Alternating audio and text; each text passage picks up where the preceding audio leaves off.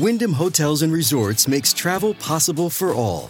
Whether it's the long haulers looking for a great cup of coffee, a roomier rest for the on-a-whim road trippers, or a place to make summer memories with the whole family. No matter who you are, where you're going, or why, with 24 trusted brands to choose from like La Quinta, Days Inn, and Super 8, your Wyndham is waiting. Get the lowest price at WyndhamHotels.com. Restrictions apply. Visit website for more details. 6:24 on a great afternoon for Talk Radio. We had discussed last hour with our panel about this cartoon that's caused a real stir. Social media has just lit up because a guy named Bruce McKinnon, who's a Halifax-based cartoonist with the Chronicle Herald there, decided to, in reference to the Kavanaugh hearings and Christine Ford's allegations, to show Lady Liberty with the scales of justice sort of cast aside. She's pinned down, and there's a hand covering her mouth, and the other that's pinned her wrist. And the sleeves on the two arms have cufflinks that are the Republican elephant, meaning that somewhere along the line, if I'm getting this correct, that she is being muzzled by the Republicans, or it was a Republican doing this. I was just trying to be... Well, I was trying to understand what the cartoon's point was effectively, and it got into an interesting discussion last hour. But from the legal perspective, when it comes to due process and all the rest, I'm just worried or wondering if, in fact, that's being lost in this whole he said, she said narrative, where there's a confirmation bias, admittedly, I think, and depending on which side you believe, that would maybe confirm or affirm it for you. But let's get Joe Neuberger in here. He's a Global News Radio legal analyst, and he can give us perhaps that perspective filtered through the prism of somebody in the profession. Joe, it's good to have you back on the Oakley Show. Good afternoon. Good afternoon. Thank you for having me on. Did you see the cartoon? I did. What did you make? I listened carefully to your show, as I always do, because I love it. There you go. There you go, Joe. So work's kind of slow these days. All right. No, what was your sense? What did you take away from the cartoon? You know, I get the sense that there is a real movement against due process, that there is a misunderstanding of what it is to bring an allegation, have it litigated on its merits, as opposed to in the public. That's the concern I have. And in the United States, and I got to tell you, I don't care much for the U.S. politics, but there is weighted too much politics in trying to determine what is the truth in any given allegation. And this is a very serious issue with a potential, nominee for the Supreme Court of the United States. And we're getting lost in all this morass with how we should be dealing with these allegations appropriately, not just for the complainants, but also for the accused, in my opinion. But the argument made is it's a job interview. It's not a trial. Who cares? It's so serious. This is played out at the highest level with people promulgating all sorts of opinions about, the Me Too movement and allegations that should be believed. And, he is subject to all sorts of incredible scrutiny. I can't imagine this to be more serious. I can't. If this played out in a courtroom, it would be quiet. This is at the highest level in the United States, and it should be dealt with integrity. And I don't see this happening, and balance. It concerns me. And due process is very important. These are allegations from 35, 36, 37 years ago? I have grave concerns about how this is being dealt with. And I don't want this to reflect in Canada so that we denigrate any allegations brought forward on a historical basis for complainants, but also for the rights of the accused. These allegations need to be litigated appropriately to protect everybody and the interests of somebody who's accused of an offense to be proven beyond a reasonable doubt. And in the United States, it's becoming a circus. Well, again, the due process or beyond a reasonable doubt is now being sublimated by the credibility question, like who's more credible? Who's more credible? Right. I didn't realize that was the new standard.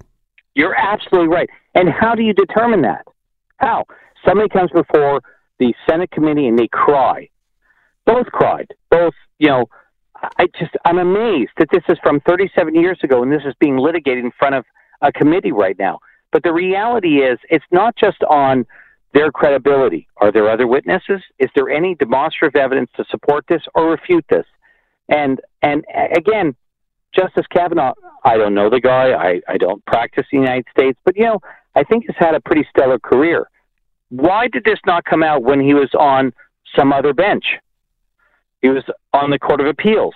Why not a year ago, 2 years ago, 3 years ago, 4 years ago, 5 years ago? Well, no, I would respond as the female panelist did last hour, that sometimes victims or alleged victims are reluctant to do so because it's difficult, awkward in terms of the times. They would not have been believed. And now this is like an epiphany, a watershed moment where Me Too has made it possible.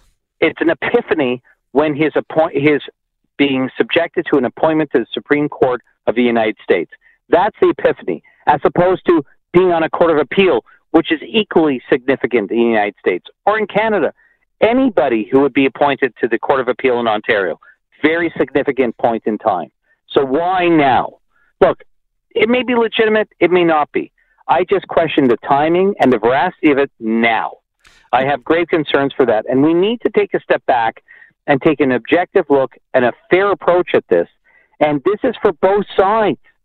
This is for both sides. The reality is, for people come forward with historical complaints, we need to do this in an unbiased, sophisticated manner to address all the issues and all the sensitivities. I don't see this playing out in the United States.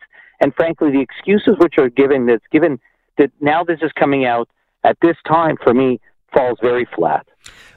But Joe, since this is effectively a political decision that's being made, objectivity goes out the window. And therefore, all the suspension of, the presumption of innocence is supposedly, sacrosanct in due process. But that's fallen by the boards here now. It's the sentiment of the mob, or whichever prevailing narrative can take hold. And social media gins it up, and the mainstream media gins it up. I mean, we're living in dangerous times. I said to my partner the other night, this is neo-McCarthyism. I agree with you 100%. This is very dangerous. Very, very dangerous. We're on the precipice of a very dangerous step. If this is the way we want to litigate these issues, very bad. It won't help complainants, and it will certainly not help accused people. We need to seek the truth. It serves neither, and that's the problem. It does not serve the complainants. It does not serve the accused. Very, very, very bad. Do you think the extension of 1 week for the FBI to conduct a seventh investigation will help us get any closer to the truth? Not at all. Look, I'm cynical at best, but 1 week to try and investigate this at this stage of the game is a joke. How are they going to go back in time and interview everybody possible in 1 week? They need time. They need resources to do this properly. 1 week is not sufficient. If this is a real complaint that's something that happened 37 years ago, it needs the appropriate time to do it. But now was not the time to come forward with the complaint if it was legitimate. This person has been in a position of trust for a long time. Why now? And we need to look, I'm not saying this because of Justice Kavanaugh. That's not my point on coming on your show. My point is, we need to have our eye on the ball to protect both complainants and accused. So if there's an issue, let's bring it forth in a timely fashion, have it investigated appropriately, and deal with it on its merits, on an appropriate standard. Not like this. This is a wrong thing for anybody to hold their hat on and say, this is how it has to be. This is absolutely wrong, in my opinion. All right. Joe, I appreciate that. I mean, it seems like we've ceded the high ground to the court of public opinion, and however that plays out, and that isn't a real court. And you just wanted to remind us of that fact. I think we're losing sight of it. As I said, very dangerous development, so we're on the same page as far as that's concerned. I agree. I appreciate your time as always. Thank you very much for having me on, John. Thank you. Have a great show. Thank you, Joe. Joseph Neuberger, again, Global News Radio legal analyst with Neuberger and Partners, LLP. As we head into the home stretch, I mean, that's a story that it'll be interesting to see how it plays out for the remaining days of the week, if in fact it even goes to Friday, because I know that the full Senate's supposed to vote on this, but there are a handful of senators that are vacillating, and they're susceptible to the court of public opinion. Obviously, I mean, in some cases, 2 or 3 of the senators are running in deep red states where if they really want their cans handed to them in the month of November 6th, then they'll vote against Kavanaugh. I mean, these are states that Trump carried by 40 points. Joe Manchin in West Virginia. He's the dead man walking unless he votes to affirm Kavanaugh's ascension to the Supreme Court. And there is Collins in Maine and Murkowski. Where's she from? Michigan, I think, and the other one's up there in Alaska. Nonetheless, Heidi Heitkamp, she's another one. Look at me, spending way too much time following this stuff. Let's come back and closer to home. Yeah, we got our own considerations here in Canada with this latest deal that's been cobbled together. The USMCA. You know why they didn't call it? Look, it's U.S., Mexico, and Canada. Canada gets 2 letters. Why isn't USMC? Because that's the United States Marine Corps. They didn't want confusion. So we got that extra letter in there. That was the SOP. In exchange for opening up our dairy market, we got the extra letter in the agreement. It's now the USMCA. Well, I wanted to speak to that. Some people not too impressed with the fact that there's still protections involving the dairy cartel and how this industry has really done rather well by the latest, even this latest agreement. In a moment, we'll get to that and more. On The Oakley Show, Global News Radio, 640 Toronto. It's fun to stay at the USMCA. It's fun to stay at the USMCA.